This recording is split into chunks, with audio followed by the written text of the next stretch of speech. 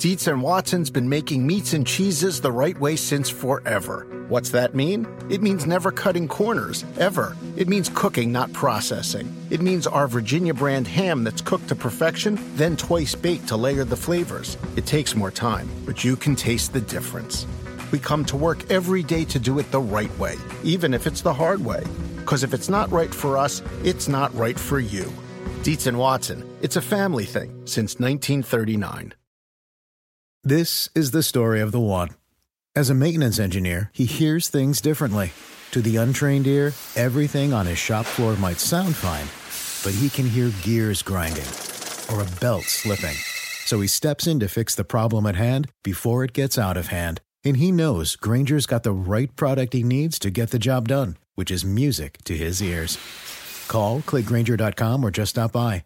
Grainger, for the ones who get it done. This episode is brought to you by Progressive. Most of you aren't just listening right now, you're multitasking. But what if you could also be saving money by switching to Progressive? Drivers who save by switching save nearly $750 on average, and auto customers qualify for an average of 7 discounts. So multitask right now. Get your quote now at Progressive.com. Progressive Casualty Insurance Company and affiliates, national average 12-month savings of $744 by new customers surveyed who saved with Progressive between June 2022 and May 2023. Potential savings will vary. Discounts not available in all states and situations. You guys have been real careful in this camp, just making sure everybody's ramped up the right way, making sure there's not unnecessary danger to any of your players. How does that apply to Justin on Saturday? You have to be smart with the kinds of plays that you call in there, given that it's live bullets in the first one. You're always mindful of that, certainly with your starting quarterback, and who's the line in front of him. You're always mindful of that, and what types of plays, so we're always discussing that. But he's going to be in there playing. With Kenny being so young, does he need maybe more reps or more work in the preseason than a veteran quarterback would? Yes. You don't know how much more he had, or that's all to be determined. We'll play it by ear. We'll give him what he needs. It's always my mentality. I'm open to all that are healthy. Playing how much they play will be determined by what it is they need for it to be a productive step in the process for them a week. And then we'll deal with next week. A couple of coaches talking about a couple of second-year quarterbacks, third year for Justin Fields. Feels like second year for Kenny Pickett. And we've seen some greatness from both of them, at least flashes of it. Not an overabundance, more from Fields. Fields, most dangerous runner at the quarterback position in the NFL by far. The question is, how much more can they balance out running and passing? With the Steelers, it's what do we have in Kenny Pickett? Check the box, looked the part, had a couple of concussions last year. Team got better down the stretch. They had that whole Mitch Trubisky started the season thing. This year, it's his team, it's his time. And now we just set about, for both guys, Chris, finding out what the ceiling is. What are these guys going to be? Where are they going to settle in? What is their range going to be on the Chris Sims top 40 in coming years? Is it 5 to 10? Is it 10 to 15, 15 to 20, 1 to 5? Who knows? This is the process for both guys this year in figuring out where they're going to settle in relation to other quarterbacks in the NFL. Yeah, no question. Big year for Kenny Pickett. Maybe even bigger for Justin Fields because you said right. There's the athleticism, the running. It's special, but there's another part of his game that certainly needs to take another major step. I think for the Bears to get over the hump. Kenny Pickett, on the other hand, we saw execution of the offense and all of that, and great decision maker, and can even get out of the pocket and do some things there, for a pocket passer, make some plays. But the thing I think we want to see from him is I want to see some big plays in the pass game. I want to see the ball go down the field. Last year there was all this talk about Mitch Trubisky doesn't throw the ball down the field, and then Kenny Pickett got in the game, and they threw the ball shorter than when Mitch Trubisky was in there. So, and that's not just because of Kenny Pickett. That's where, hey, Kenny Pickett, do they have the right support around him now to let him show, his ability to throw the ball down the field? They certainly got the receivers to strike downfield. We know that. But, Mike, the thing we've talked about the last 2 or 3 years with the Steelers is the offensive line worth a damn that they can actually protect him so Deontay Johnson can, get open on a 50-yard post route. And that's the big thing. Does Isaac Seumalo look the part at left guard? How much better does he make them? The battle at left tackle, they got the first rounder there in Broderick Jones. Does he win that? How much better can they be in that department to be more explosive and then get Najee Harris going, who you brought up yesterday, who we need to see more from, quite frankly, as far as a first-round running back? Pickett had 47 throws of 20 or more yards down the field, third fewest behind Dak Prescott and Kyler Murray. And then this is quarterbacks who took at least 50% of the snaps. And Pickett had 12% of his passes go 20 yards or longer. Mitch Trubisky had 17% during the time that he was playing. So get the ball down the field. Get it to George Pickens. That's what I want to see. And I don't know how much of that we're going to see in the preseason because I don't know how much time they're both going to be on the field. But I've seen enough from George Pickens to put him in the category of if he's covered, he's still not covered. Yeah. You got to have two guys on George Pickens before I'm going to consider not throwing it to him. And even then, there's a chance he's still going to go get it. But we've seen enough from Pickens to know you just got to get that guy the ball. Yeah. Just get him the ball. And I want to see if Pickett is willing. You got to make those decisions. You're processing a lot of things. Right. I'd like to throw to the guy who's open. I think he needs to redefine what open means with George Pickens. Open means covered by one guy. Well, George Pickens is still open. Yeah, no, and those are the things you learn in camp. Like, right? Here he is, George Pickens. He's running a 20-yard in cut. Ooh, he's not really open. But one day you make it's one-on-one. All right, I got to throw it somewhere. It's the one-on-one drill. You throw the in cut, and you go, he's covered, but I'm going to throw this high and kind of inside, and let's just see if he can go get it. Oh, damn, he can get it. Whoa, okay, and to your point, that's kind of how you grow the confidence in going, hey, he's covered, but he's not covered when he's one-on-one. Pickens is, like you said, he's a number one receiver. He's got that type of talent. The thing I want to see from Pickens is, you laid it out, right? I know he can do the jump ball and all that. I want to see, can he catch a slant and make somebody miss and run for a lot of yards after it? Those are the things we didn't see quite enough of in year one. But, man, you get Pickens on the outside, Deontay Johnson on the outside, and you got Allen Robinson working the middle.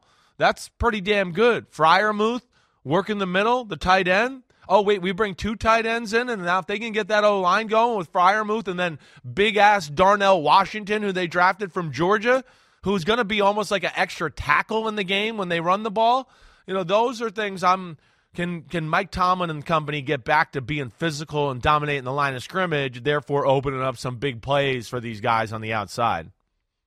And the other thing about George Pickens that makes him more of an intriguing figure for me, and this is going to help us transition to our next team to talk about, the Chicago Bears. Yeah. It's Pittsburgh's experience with Chase Claypool. Yeah. Because a couple of years ago, it's like, they got something special here in Chase Claypool. Why aren't they throwing it to him more? Why aren't they using him more? What's going on here? What don't we know about Chase Claypool that's causing the Steelers to not use him the way they could, the way they should, and now he's in Chicago? So it makes me kind of lean forward even more with George Pickens to see how it's going to play out. Are they going to take full advantage of this special talent that they've found? They've got a knack for finding great players at the receiver position in the draft. But, man, with Claypool, we got to start asking, do they know how to use? Do they know how to develop? Sure. Do they know how to cultivate a talent like that? Or is it wasted in the Pittsburgh offense? That's why it's more of a pressing question for me with Pickens, because it never came to fruition the way it could have with Claypool. Yeah, I hear you, and that's certainly something to question. I think some of the problems we discussed already, the offensive line not being able to protect, doing stuff like that never allowed them to really show Claypool's ability to work downfield and be a beast in that category as far as receivers concerned. And then he, I think, seems like from the outside looking, and I don't know this for sure, but made some comments, talked a little too freely in the media, had a few little issues here and there where it felt like he was a little bit in the doghouse, or he's just not mature enough and not handling this like a professional. That's kind of what it seemed like, and I hope that's not the issue with the new team in Chicago. Another example of Mike Tomlin keeping a guy who might be an issue under control as long as possible until they could pawn him off to another team for what basically was a first-round pick, because that second-rounder became pick number 32 in the 2023 draft, and they got Joey Porter Jr. with that selection. So now Chase Claypool, part of the receiving corps in Chicago. Matt Eberflus says Justin Fields, the quarterback, now entering year 3. He's got to be in there playing in the preseason. What do you specifically look for from Fields, who we agree, and I said this earlier, the most dangerous runner at the quarterback position? He's Mike Vick as of right now, and we know that can change in a year or two because you get some wear and tear. Right now, he's the most dangerous. What do you need to see from him by way of total positional development to allow him to maybe get close to the Chris Sims top 5 in next year or some year after that? Yeah, it's all about pocket play with Justin Fields, right? The backyard stuff, he's got that down. You said it, right? But with Justin Fields, it's, consistency and hitting the target, throwing the ball. That's one thing that jumped out to me. And, again, watching back and doing the quarterback rankings is why I love it. I get to watch it back and go, damn, he's too good. You're too good to miss that throw. You can't miss that throw. He's wide open running a 12-yard crosser. We threw it 3 yards over his head. That's what the first thing, just being a machine and the, given should be completions in the NFL, right? And then also just where he's looking. His eyes, and is he on the right, side of the field? Is he looking to the left, and it's a 2-safety defense, and he should be looking to the left? Or did he look to the right first and then go, oh, wait, I'm on the wrong side, let's go back to the left? Or did I hang on to the first receiver too long because I'm waiting for the big play, and now it's too long, and now the second and third receiver who are open, they're not open because I waited too long on the first one. Those are the things that have come back to bite Justin Fields in the butt. It's all about throwing and pocket play. And that's where Chicago, I'm interested, Mike. They've improved the O-line. They got some weapons at receiver. Running backs are okay. This is the next step. And if I'm them, this would be one team where I might think about playing them and really throwing the ball a lot to work out those kinks, right? That would be my thought a little bit. Let's throw the ball 20 times. Let's get him used to it, because we can't just worry about or think he's going to run all the time in the regular season and we're going to beat all the best teams that way. So this is a way to kind of grow him in that department, and then they can infuse that into their final formula when it comes regular season. And, because they got DJ Moore in the trade that moved the Bears out of the number 1 spot in the draft, what I'm concerned about is where there be too much pressure. Yeah. Right. We've been doing this too long together. Because you know exactly where I'm going. Yeah, I hear you, though. Too much pressure on Justin Fields to stare down DJ Moore. Sure. To throw it to DJ Moore when he's covered, to throw it to him when he's doubled, because DJ Moore is now the guy. Yeah. And if we're not getting maximum production out of DJ Moore, why did we trade for him in the first place? Yeah, why are we paying him $20 million a year? That's where I think the DJ Moore, Chase Claypool, they both get into that conversation a little bit, right? Where it's like, wait, like you said, we traded away a de facto first-round pick and got this guy. We got to use him. It's pressure on Fields. It's pressure on offense. It's the public pressure going to be looking at those moves and evaluating the front office going, wait, are we using these guys? Why did we trade them if we're not using them? And then Luke Getsy, the offensive coordinator, is going to feel that pressure. In their perfect world, they should want to be the Philadelphia Eagles and have those type of plays, run the ball. Justin Fields can run the ball. Oh, we have to worry about stopping the run. Now we got one-on-one with these freaks on the outside, A.J. Brown, Devontae Smith. Can we make, Chase Claypool and DJ Moore, those two type of guys, and start to strike that way? I think that would be their ultimate goal there in Chicago. Speaking of DJ Moore, here is both Moore and Darnell Mooney talking to Peter King on their quarterback, Justin Fields. What has this training camp been like for you? It's been energetic, electric. A lot of guys making plays, especially DJ. And with Justin, he's just super confident, and he's bringing that accountability to everybody. So, he's our leader, and we appreciate him for that. Give me your early impressions of playing with Justin Fields, the kind of ball he throws, how he commands the huddle. Give me your thoughts. It's electrifying. He's young. He's like a sponge. He's wanting to learn, go out there and throw the ball deep, intermediate, short. He just want to make the best choice possible to put us in the best possible position to win. So I'm looking forward to it. Yeah, I'm looking forward to it as well. What are we going to see from Fields as a thrower? And this is both a positive and a negative for Fields. I know. Because of what Jalen Hurts did last year. Yeah. We kind of expect Fields to do what Hurts did last year. And that puts undue pressure on Fields because it's not like there was a general consensus that all of a sudden Hurts is going to find a second level, a higher level, right, and become one of the top quarterbacks in the NFL. Yeah, I wasn't sure. Really expect that, right? Right. They didn't So expect now it. They wouldn't have been trying to trade for all the damn quarterbacks if they expected Kyler it. Murray, a little Kyler Murray, right. a little this, Deshaun Watson, Russell Wilson. Right. But now we kind of expect it from Justin Fields. Yeah. And it's not fair to the kid, but it is what it is at this point. We expect it more from him because we just saw Hurts do it last year. Yeah, no, I think it puts, like we talked about with Kenny Pickett and Fields, I think, one, with both of these teams, you want to see the O-line get better. But two, because of the type of weaponry we're discussing with both of those quarterbacks, I think that puts extra pressure on it. Darnell Mooney, he tore his ACL last year. I was shocked that he was ready to go and no designations for training camp. But, hey, if Darnell Mooney's healthy and you couple him with Chase Claypool and DJ Moore, that's a three that is about as potentially dangerous as any three you're going to find in football. I mean, you've heard me wax poetically about Chase Claypool. He's a freak of freaks when you see him in person. DJ Moore would be a household name if he wasn't stuck in Carolina for the start of his career. He is a top 5 receiver-ish type talent, right? And then Mooney can fly.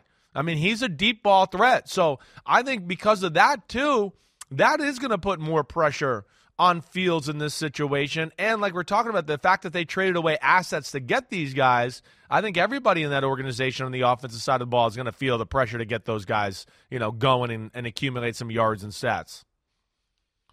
NFC North wide open. Any of those teams could win it. We all assume the Lions will. Well, I don't. I don't know. I don't assume that either. Of the NFC North. Yeah, I got to think about it. That extra expectations. Again, what have they done in the past 30 years to justify the expectations, other than get hot for half of a season and become the darlings of the NFL? I'm not ready to anoint anybody in the NFC North.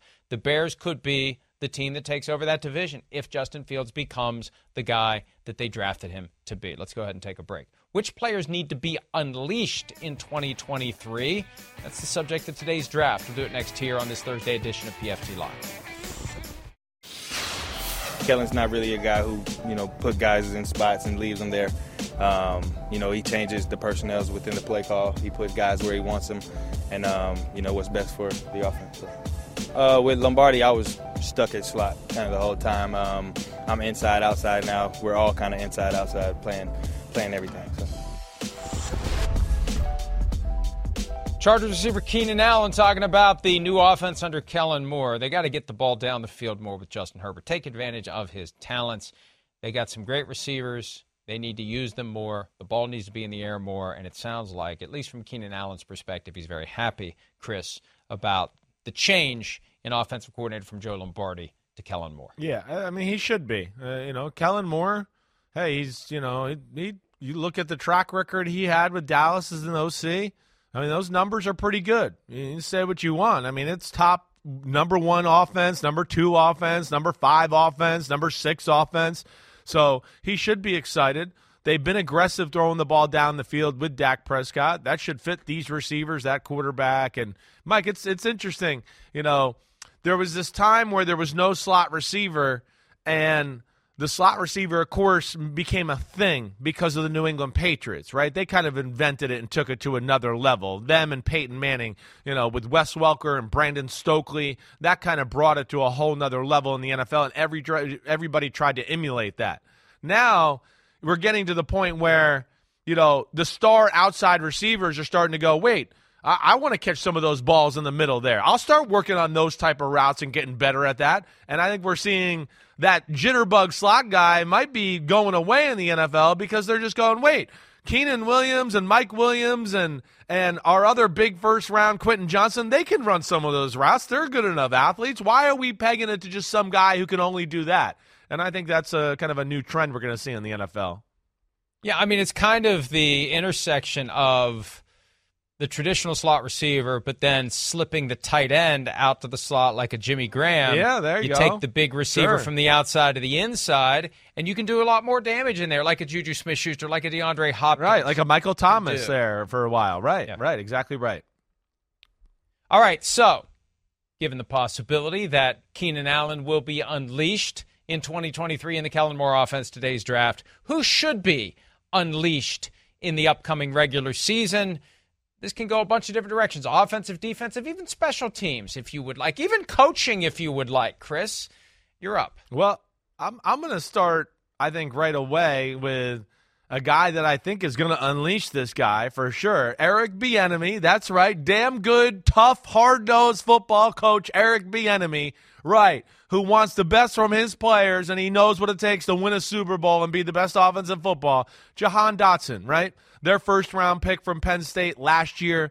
He dealt with some injuries during the season for his rookie year, showed some flashes. But I think if, this offense is going to turn the corner, Sam Howell is going to be the guy. They need to unleash another guy other than Terry McLaurin. We know that.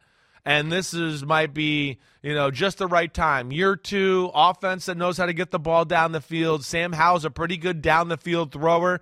They unleash him and get him up to a Terry McLaurin-type level. Man, that offense will be tough to defend. Sometimes my draft picks are influenced by a desire to talk about as many different players as possible as we can in the allotted 2 hours we have. Sometimes I say, I don't care if we've already talked about this guy today, George Pickens. They got to unleash George Pickens in Pittsburgh. I can't not start this draft with the guy that I'm watching, we're all watching. He makes spectacular catches. He puts guys on their asses when he's blocking because he's channeling his frustration that he doesn't get the ball on every play. He would throw the ball to himself on every play. I want to see, will the Steelers do what they should do? Go full Randy Moss with this guy. Get him the ball anytime, any place, anywhere. Design plays to get the ball in his hands. Let's see what he can do. Yeah, I hear you there. And he's definitely a guy that, it looks like he's got the big-time, if you unleash him, possibilities and potential there. And if Pickett will throw the ball down the field and they can protect him, I'd bet more times than not that'll happen. All right, here's one. They're going to go to tight endville, right? And it's. I know who you're going with. I know who it is. Yeah, I'm going with Kyle Pitts. I'm going to go with Kyle Pitts. Oh. You got another one? I say this because what did we gotta start using this guy. It can't be 35 catches for a few hundred yards for the freakiest tight end in football. It's time. Unleash the big bastard. Okay, that's what I say, and I say that in the most endearing way because he's a gigantic human being who can run like a wide receiver. And they've yet to really make him the featured guy in that offense. And I'm hoping with Bijan Robinson and that offensive line, they can run the ball. And like Patriots with Gronk back in the day, start getting linebackers to creep up. And boom, there's Kyle Pitts behind him, let alone finding some more ways to split him out and single him up against guys that way. But he needs to be unleashed, especially if they want Bijan to work and Desmond Ridder, first-year starting quarterback, to work. I was reminded of a time early in our relationship together, whenever you would refer to someone as a freak, you had this disclaimer that you felt compelled to add. Right. And I was like, why do you feel compelled? It's not like freak is pejorative. Because Bleacher Report was like way too crazy. I know. Yeah. I know. But they were freaks when it came to using the term freak. Right. But when you do call someone a bastard, it probably is a good idea to throw in that explanation. Yes, I know. That one definitely needs it. Not a word that's typically used in a positive connotation. All right, I'm going to go to a team we've already talked about today and a guy that doesn't get much buzz, although maybe he should. If you want to get the most out of a rookie quarterback in C.J. Stroud, how about unleashing running back Dameon Pierce and use him and run the ball, commit to the run, use him in different ways? He caught the ball 30 times last year for 165 yards to complement his 939 rushing yards, missed 4 games due to injury, or would have had over 1,000 easily and may have been the offensive rookie of the year. Who knows?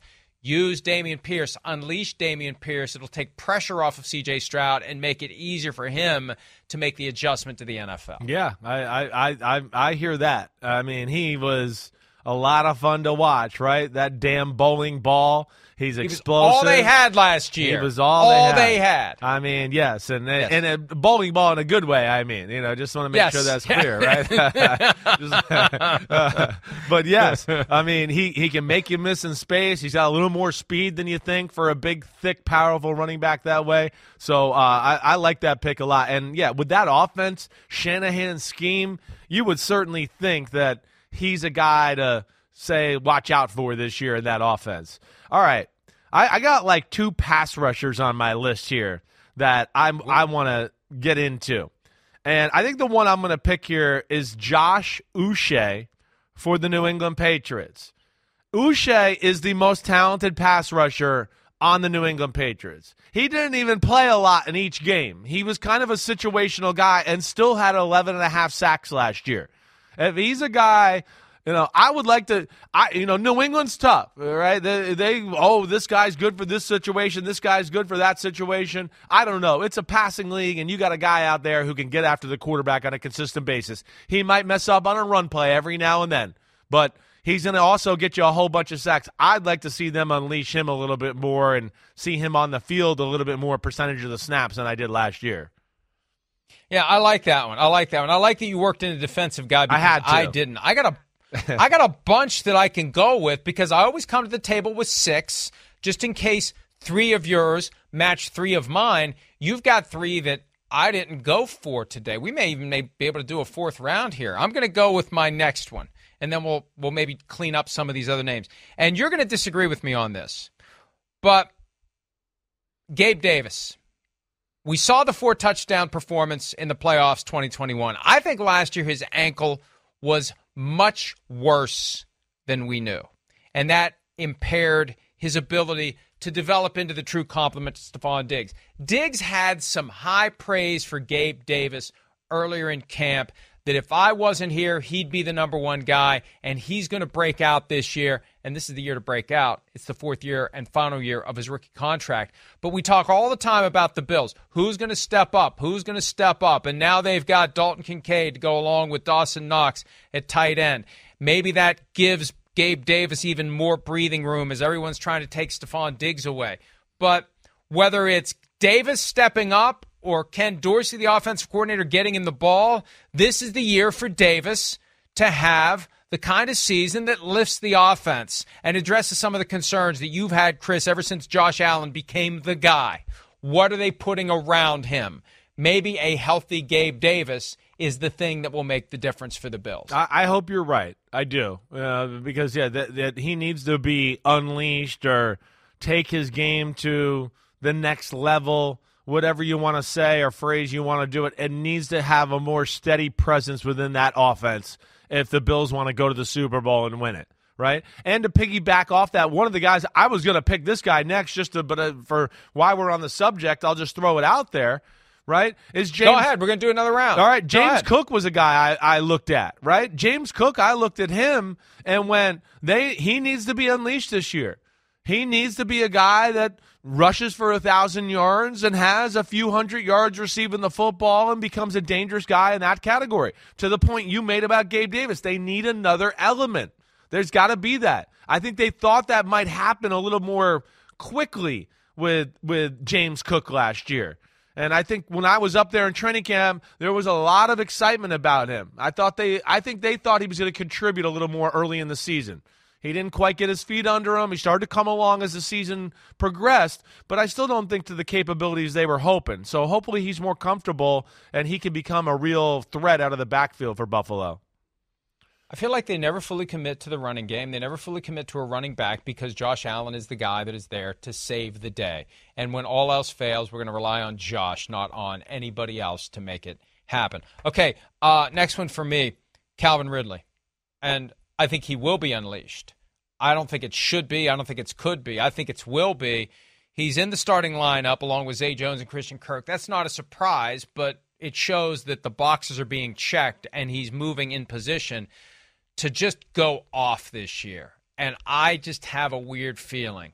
You know, when you throw in that extra motivation to come back and right the wrongs from that gambling suspension, whether he wasn't properly informed or whether he just defied the rules, he's got a lot to rectify, and he's ready to do it. He said recently he wants to get his name back. He wants to get his reputation back. There's one way to do it. Go out there and ball out with Trevor Lawrence, and I think he will. And I think that the defenses may be inclined to just take a wait-and-see approach. And they got enough guys to deal with between Travis Etienne and Evan Ingram and Jones and Kirk. Like, you can't cover all those guys. And it may be an opportunity for Ridley to have the biggest year of his career. Yeah, I hear you there. And with that offense and the way the quarterback looked, and, you know, they don't really have that kind of guy. You know, the rest of the group, Christian Kirk is really good and all that. But, yeah, this has got a guy that's got, like, superstar, could lead the NFL in receiving type talent. They unleash him. He's healthy, ready to go. Yeah, watch out for the Jacksonville Jaguars. Got any others that were on your list? Yeah, I do. You know, Jalen Phillips, they had another defensive guy, right? Last year, they didn't play him in all situations all the time. You know, they had traded for Bradley Chubb. They have Emmanuel Ogbah, who kind of plays some end of the line of scrimmage. And because of that, Jalen Phillips wasn't on the field as much as he should have been. And you heard me say, towards the end of the year, there was no doubt he was the best pass rusher on the Miami Dolphins. He has got the type of talent to lead the NFL in sacks and be a double-digit sack leader year in and year out, that type of guy. So, yeah, I just unleash him. Keep him on the field this year. You know, don't be so situational. I think he's going to be ready to take that next step. And with him and a healthy Chubb, that's a damn good duo they got in Miami. And Vic Fangio, the new defensive coordinator, probably smart enough to know to take full advantage of the best players that he has at his disposal. When you said earlier tight end, I thought you were going to Big Blue, Darren Waller. I thought about it. He's on my list. Yeah.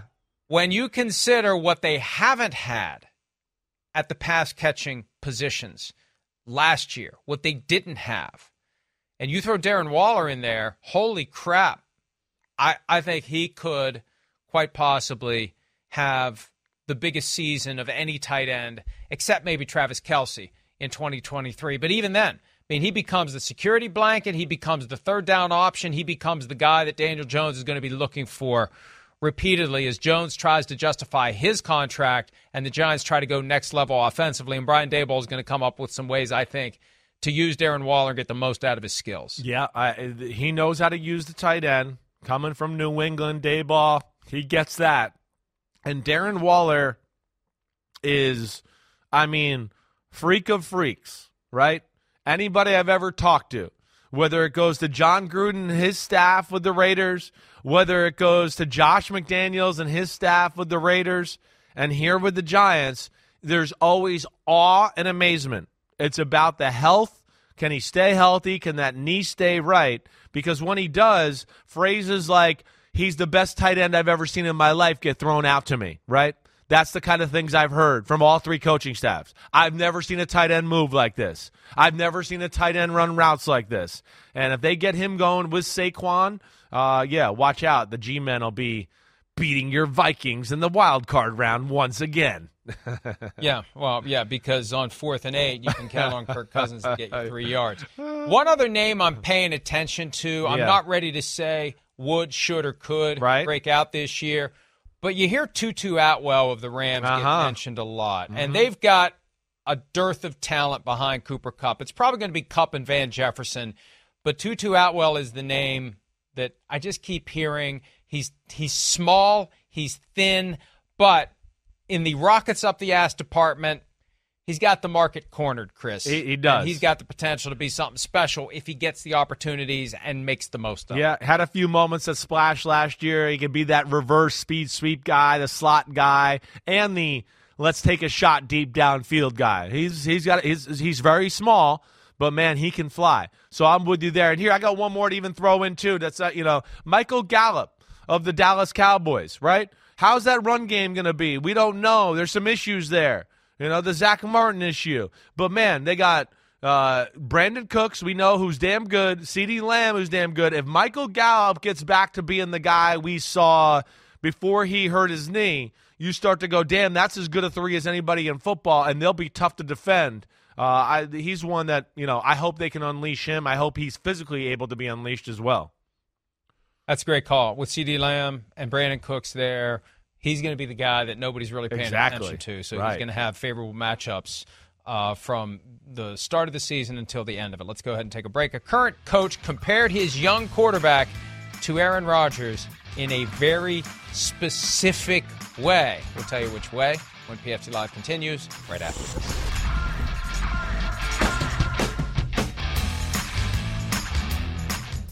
Around any corner, within every battle, and with the dawn of each new day, the threat of the unexpected, the unpredictable, and the unrelenting lies in wait.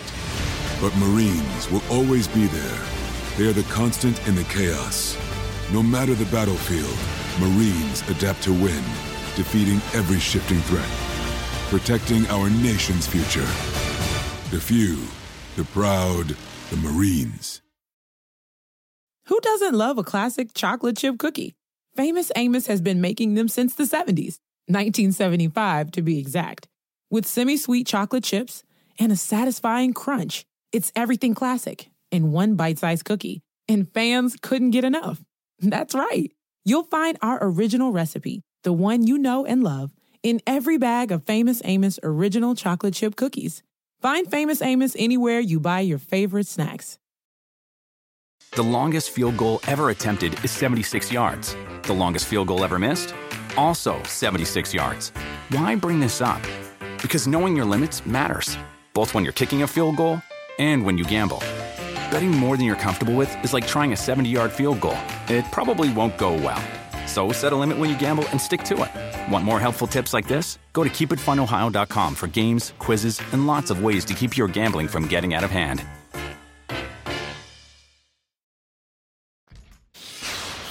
I do think there's similarities, you don't like to compare in this business, and obviously Aaron Rodgers is in the league of, Bryce isn't ready to be mentioned in the same sentence as Aaron Rodgers. But the reality is he can do exactly what you said. Like the throw that you're talking about today, that's an elite throw, and how quick it gets out. That's the thing with Aaron. He not only can throw at all those arm angles, but the speed at which the ball gets out, there's a special skill set for that, and we believe Bryce has that same skill set. It always cracks me up. And Frank Reich isn't the only one who does this. Kyle Shanahan did it recently with Sam Darnold. Said, I don't want to compare people to Steve Young, but then he goes ahead and compares Sam Darnold to Steve Young. And then I should not be using this person's name in the same breath as the all-time great, but I'll go ahead and do it. Like, it's the reverse of your freak, and I mean that in the best way possible. Like, right. Just go ahead and say it. You're going to say it anyway. Why do you need the pillow before you say what you're going to say? So, the getting the ball out quickly is why they love Bryce Young. Processing. That's right. And getting rid of the ball, because for him it's critical, because they can't afford to get him ragdolled all over the place like Tua. We saw what happened last year when quarterbacks get hit. That's the one thing I keep coming back to with Tua. They're doing all this stuff to better prepare him when he gets hit.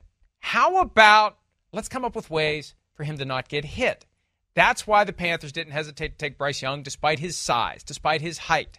They believe they're not going to have any issues with him getting rid of the football before he gets knocked down to the ground and his head would strike against the turf. Yeah, everybody's excited. He is a great processor. That's undisputed throughout NFL circles. And then the release and different releases, they're impressive that way. He can get the ball out, and he's slippery and can do those type of things that are awesome. But it's like we talked about. It does look small even out here in practice, and when there's people around you, people in front of you, and the defense is going to make some calls where, hey, there is nobody open sometimes. You got to hang in the pocket to do that. That's when you just got to protect himself here. But, yeah, all those intangibles and then some tangibles are really eye-popping from Bryce Young. It's just some of the questions we have, they're legit. And can he handle it? And it was at Alabama. Now, what I'll say is a difference than Tua is his O-line, I think, is in a better spot than Tua and the Miami Dolphins had it when Tua came there. He doesn't quite have the receivers Tua has right now. But I'm excited to see Bryce Young, and he's another one of these young rookies that this preseason will be important for him to gauge and get a feel for the NFL game. Joint practices yesterday between the Panthers and the New York Jets, the darlings of Hard Knocks this year, said Aaron Rodgers after spending time with Bryce Young, I love how he carries himself. Carolina is in good hands. So high praise not just from Reich, but also from Aaron Rodgers as it relates to a quarterback who really is not all that comparable to Rodgers, but in that one key category, processing and get rid of the football quickly, that may be the difference maker, and Rodgers likes what he saw. Yeah, he appreciates the position, the nuances, a guy knowing where to go with the football, the natural feel of the game, throwing the ball appropriately, right? Now it's just like we said, it's the other stuff. Can he hang in there in the pocket when it's collapsing? Can, you're getting the ball to your hands quick and processing it, but, is it right on point? Is it a laser, right? That's the other thing Aaron Rodgers brings to the table here. Not only is it processing and quick, he can get the ball from point A to point B as quick as anybody we've ever seen once the ball comes out of his hands. But, man, I've seen a number of impressive throws through Bryce Young on, social media and little highlight clips here and there to go, his arm looks good and maybe a little bit more powerful than I gave it credit for coming out, and I hope he can continue to capitalize in that department. Another storyline that emerged yesterday, the day after the debut of Hard Knocks, when the Jets practiced with the Panthers, the notion that the quarterback was flashing some impatience, showing some frustration with his teammates. Here's a little Aaron Rodgers and some quotes from receiver Corey Davis on yesterday's joint practice with the Carolina Panthers. Yeah, I thought we were pretty good. I thought we didn't maybe have the same type of energy for whatever reason. Start practice, but I thought there were some good things. A lot of learning tape out there. But I thought it was good to be out there against a different defense. Thought we handled the front pretty well in run game, pass game. There was some issues. I could see that changing. Yeah, he's been, like I said, real patient, real lenient with us, and just working with us and making sure that we get everything down. Which is what we need. But I can imagine that going the other way. If it doesn't pick up. But we're progressing, so looking good.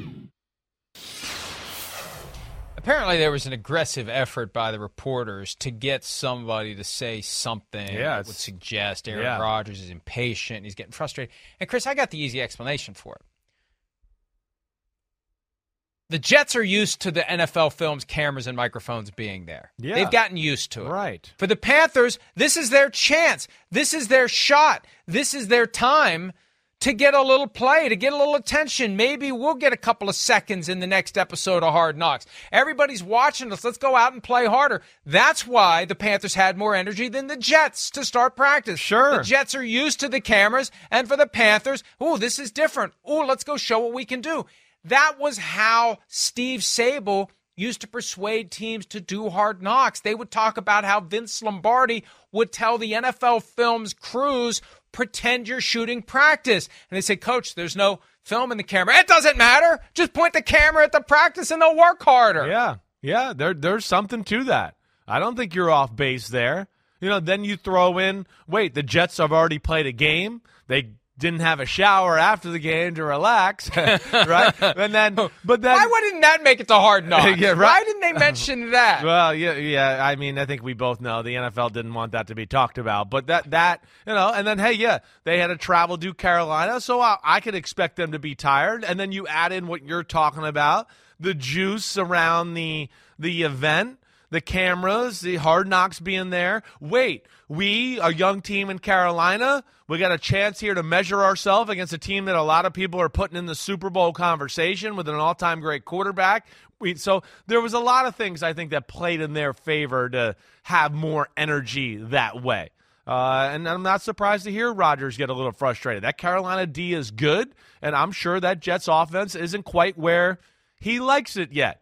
And it's a little bit like we talk about with Bieniemy, right, Mike? Like, Rodgers knows what it's going to take at least to be looking like a legit, we're dangerous type of offense. And I think he'll continue to poke the bear and poke the hot poker there on guys until he gets it in the right spot. Rodgers' entire demeanor changes when he's tiptoeing through a verbal minefield. It's a hostage video element, isn't it? He's no longer loose. The country accent doesn't slip in. Everything's very measured and very careful, and he's hypersensitive to what he's saying because he knows how it's going to be interpreted and doesn't want to create the impression the honeymoon's over. The honeymoon isn't over. What happened yesterday was the Panthers got their chance for an HBO NFL Films close-up, and the Jets had gotten numb to it. Yeah. And that's as simple as an explanation as we can come up with, and in cases like this, it may be exactly accurate. The Panthers had more juice because somebody's finally paying attention to us. Yeah, I don't think that's crazy. The Panthers got a lot to prove, right? They got a rookie quarterback. They got a new head coach who's trying to, instill a different culture there. And then you talk about, they got a bunch of defensive guys. They got some freaky defensive guys, and all they've heard the start of training camp for the NFL this year is about Rodgers and Garrett Wilson and Alan Lazard and all the weapons the Jets have, and this offense will look different. So you don't think they hear that and want to rise to the occasion? You know it, Mike. So it's a shame. It sounds like today's weather, or they have a weather problem down there in Carolina. Canceled. Right? Canceled. Yes. I would expect that, the Jets would have come out with more energy and tried to, put things back into place a little bit today and try to get, we'll try to win the day against Carolina, but they're not going to get that chance today. I can only hope that in the next episode of Hard Knocks, Liv Schreiber will say, unlike after the Hall of Fame game when they could not get a shower on Thursday, they could walk outside and have a free shower during the storms. Or something more eloquent. Yeah, I think he could find a better way than you did there. Yeah. Right. I still am curious about this whole picket line thing. How does Liv Schreiber's presence on Hard Knocks and the writing of the scripts, how does that mesh with this ongoing strike? But that's something for me to stir up on another day. We're going to take a break. When we return, Bengals coach Zach Taylor has an update on quarterback Joe Burrow, unless, of course, he doesn't. We'll let you hear what Taylor had to say next here on PFT Live.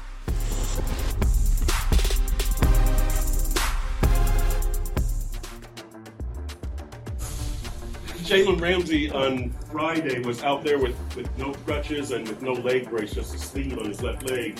Is he ahead of schedule? Has his return date changed? There's been a slew of crutches thievery in Miami Gardens. No, his again, it's a beautiful balance because I love where Jalen's at. He is attacking everything. I love that I can depend on our training staff to know that leads someone vulnerable to overexerting at the stage. So that balance is been doing excellent right now. He is, in terms of ahead, I think if I say ahead of schedule to our head trainer, he might open hand slap me because he doesn't believe in that. He believes in he's doing well at this juncture, but you have to go through steps and plateaus. He was already resisting the crutches when he had the crutches. I pointed out to him that his triceps could use the work, but he didn't agree. And his spirits are great, and he is, it speaks to him. Like, how many other guys do you see with a timetable such as his, having ownership of the team and his guys more than Jalen Ramsey? I think it speaks to the type of individual, the type of leader that we have on the team, and The fact that you guys have a visual aid of his recovery and that he's not on crutches speaks to who he is and what this team and this locker room's about. He really is one of a kind. He really is. And just the demeanor, his attitude, there's no other coach like him. There hasn't been, there won't be, and who knows whether there will be again. But Mike McDaniel, in only his second season, providing an explanation only he can in response to the simple question of, guys off crutches, is his rehab ahead of schedule? Yeah, he's unique. We've never seen a coach be that open and just kind of be themselves quite to the extent he is. To the point sometimes where I go, is it he talks so much and some of his answers are so long-winded, I'm impressed he doesn't get himself in trouble every now and then with something he says or whatever. But he's extremely intelligent too, and obviously has some sort of filter between his brain and his mouth to where he never seems to falter that way, and it is quite impressive. Can't hide money. Not trying to. One of the all-time great lines of the offseason. Been poor my whole life. Yeah. All right, so a little segment here that we're going to call You May Fold Under Questioning, an homage to Goodfellas when Henry Hill doesn't quite realize that Tommy DeVito is messing with him, and Tommy says, Henry, I worry about you. You may fold under questioning. Here is Zach Taylor not folding under questioning when he is asked again about Joe Burrow's calf injury and when he might be back. Timeline still the same as it has been, or is there an update on what you expect from him? Well, I mean, the timeline is several weeks from when I said several weeks, so we'll let that play out. I mean, I said it would be several weeks from when I said it would be several weeks. Okay, so it'll be several weeks from when you said several weeks. What is it from now? How about that? Because you said several weeks 2 weeks ago. So what is it now, Coach? And comments like that, and he says it with a little bit of a wry smile. I get it. He's a funny guy. Funny how? Do I amuse you? But it does create concern. And it makes me think Jamar Chase, when he was recently throwing around the idea of Joe Burrow coming back after week 5, maybe he has heard something. Because if you're not going to tell us what his current status is, and you have no obligation to do so under the rules, but if you don't, we're going to say something's going on here. Yeah. This may not be a pizza party. Yeah, right. Zach Taylor had a little grin, but also had a little, annoyed look on his face too. It wasn't just like, a grin, and that was one where you look at it and go, yeah, there's something there to it. And listen, this ain't my first rodeo. I'm not saying I know everything in football, but the term several weeks does not get thrown around very much in football. Several weeks? I would like to go back. I mean, you can look at coaches forever. That's not a thing. That was the first inkling that had me concerned last week. It's rare, 2 to 3 weeks, 4 to 6 weeks. They're not sure if it's going to be 4 or 8 weeks. They don't know right now. And I think that's why Jamar Chase is saying that. And I think they're, without telling you, the injury is somewhat significant there. And start of the season, I'm concerned already. I'm not sure he's going to be there, and we'll see where this goes. You're right, though. We hear day to day. We hear week to week. And if it's ever several weeks in the season, what happens is he goes on injured reserve because now you can claw guys back, certain number of guys. It changes every damn year. I need a refresher at some point on what the rules are this year. But he'd be on IR by now, and we'd be waiting for him to come off of it. Yeah, you don't say several weeks. And when you compound that with the timeline is several weeks from when I said several weeks, you're just encouraging people to say something is fishy here. Agreed. And this is going to be Trevor Siemian at Cleveland week 1. I'm going to be interested to see where it goes. And like I said, I think that's cryptic language, right? The AFC North, we've talked about that. The AFC in general, I don't care who you are. You lose a few games early in the year, you could be in big, big trouble. You're going to have to go on some sort of run at the end of the year to get back in the 1, 2, 3 seed type picture there. So we'll see where this goes. But, yeah, if I'm a Bengals fan right now, I'm definitely a little concerned about the status of Joe Burrow early in the season. Only other explanation would be, possibly, it's not that bad of an injury. Burrow said, I'm not setting foot on the practice field until I get my contract, so it's up to you when I come back. And if you want to take several weeks to give me my contract, go ahead and take several weeks. That would be the only other explanation, but I think it's more that he's injured to a greater extent than they're willing to admit.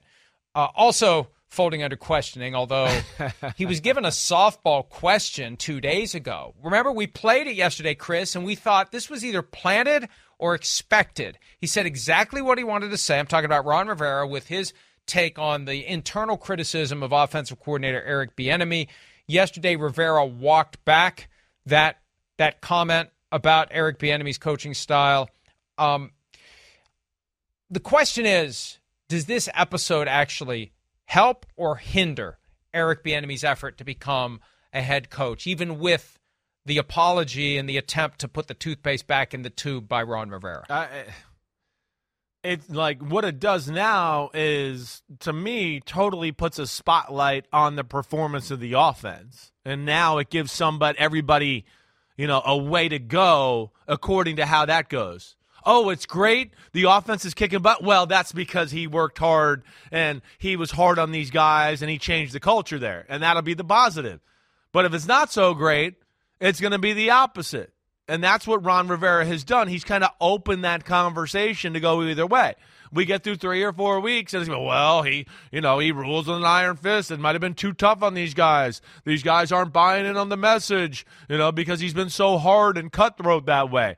That's what I didn't love about it. It opened up Pandora's box. Yeah, now she's out, she's there, and it's given everybody some crap to talk about. I had somebody reach out to me yesterday in response to the Rivera comments and the effort to clean them up and say that basically, and this is just an opinion, he's sealed his fate. I can't imagine a worse move by a head coach with a new owner during training camp, was the observation that was made. It just wasn't necessary. I don't know what the point was. And like you said, you said it right yesterday. You should have just been like, you know what? Yeah, he's coaching them hard. Damn straight. Right. Damn we haven't had that. We've been crap on That's why offense. we hired him. Right. That's why we hired him. I don't know why he did it either. Shocking. I'm a defensive guy. I need a great offensive coordinator, and why not get the guy that's been to 5 straight AFC championships? We haven't been to an NFC championship as an organization since 1991. This guy's been to the last 5. I think he knows a thing or two about whipping an offense into shape. That's all you got to say. I don't get it. I don't get it I either. don't get it. That's the way coaches usually talk. I mean, that's the shocking thing. That's where, I don't understand what was trying to be done, and that's what makes you and I question whether there was ulterior motives, something else going on there, because it just, in the bylaws of the NFL, 1, you don't do that. 2, you respect the guy that's been kicking ass in football, and you go, maybe we should, write down a few things of what he's doing because he's kind of killing it lately, and that's where it's all a little mind-blowing. You want to hear my conspiracy theory? This may not be a pizza party. You want to hear it? Yeah. Is it as simple as Ron Rivera's thinking, you know what? They may fire me and make him the head coach next year. Is it as simple as that? I better quit talking this guy up. Yeah, they may realize, why do we have you as the head coach? Let's just make Eric Bieniemy the head coach, because you know what's going to happen, Chris? If he does a great job, bye-bye Eric Bieniemy. He's gone. Yeah. Hey, you've had crazier conspiracies. Circle here, line Thank here, you. circle here. Thank you. I don't think this is the craziest This one. one's simple. This one's simple. We stand to lose Eric Bieniemy.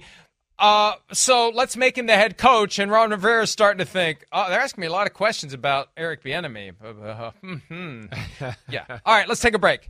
A little Big Ten trivia. If you haven't heard, NBC's got Big Ten games coming this year. Some conspiracy-based, maybe not, trivia questions next here on PFT Live.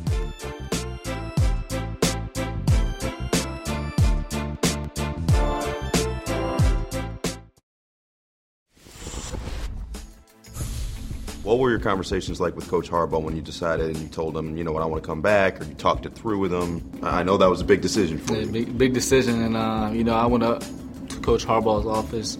I said, can I get some advice, Coach? 'Cause he's that type of guy. You can just sit down. He'll keep it real with you. I was like, what would you do? Would you declare or would you come back? And he was like, what do you want? What do you want out of all of this? And I started thinking about what he said, and, I came back. But, Coach Harbaugh's always, been there for me. And, it was great getting some advice from him. And, now that I'm back, when I told him I called, Coach, I'm coming back, he was happy. He was happy, man. How much of that was unfinished business for you? All of it. Unfinished business on the football field, unfinished business in my degree, unfinished business in the community. All of it was unfinished. So now I'm back. I got my degree. Now it's football season and in the community too. And so, those are my focuses right now. Unfinished business. Hey, Blake Corum, you may have thought about starting your NFL business, given everything that's going on at the running back position. Different issue altogether. You'll see Blake Corum on the field at the Big House, East Carolina and Michigan. Chris Sims on the call with Mike Tirico. Good Lord, Tirico's slumming it on September 2nd. Tennessee State at Notre Dame on Peacock at 3:30 that day, and then West Virginia will get its ass kicked by Penn State that evening. There have been two times that West Virginia has beaten Penn State in the past 60 years, and I was at both games. Oh, the wow. only two West Virginia-Penn State games I've ever gone to. It's not a matchup you see a whole lot, right? Should I go to this one? I think you should. I go to this you're one? Such a good luck charm. Yeah, you should go, definitely. But I'm excited. College football is around. Like we said, preseason, college football is not far, and I'm excited to do that game with Tirico. I'm getting him ready. He's going to carry me. So, and this will be a good practice session for him, so then life will be that much easier when he gets with Collinsworth. Is your dad going to be sitting there with his hand ready to slap over your mouth before you go F-bomb Regis Philbin style? That may be necessary. We need to work on the delay for this one. We'll see. Right. I got Tirico there to save me, as always, so he'll keep me in check. Couple of quick trivia questions, since we promised trivia in this block. Who has the most career NFL touchdowns by any player from the Big Ten? Do you know, Chris? Because I'll admit I don't. Well, I mean, we're talking about Tom Brady, right? I mean, wouldn't that be the guy? Not passes, though. So no, it's Not just passes. NFL Scored. Rushing. I mean, receiving. That's all.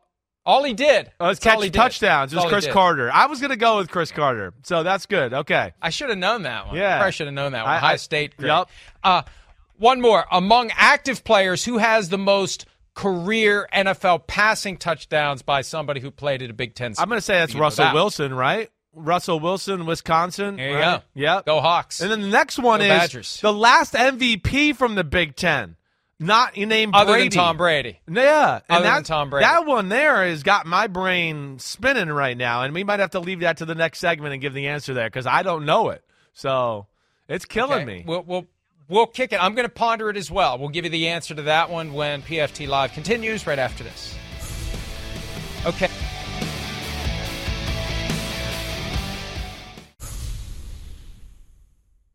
All right.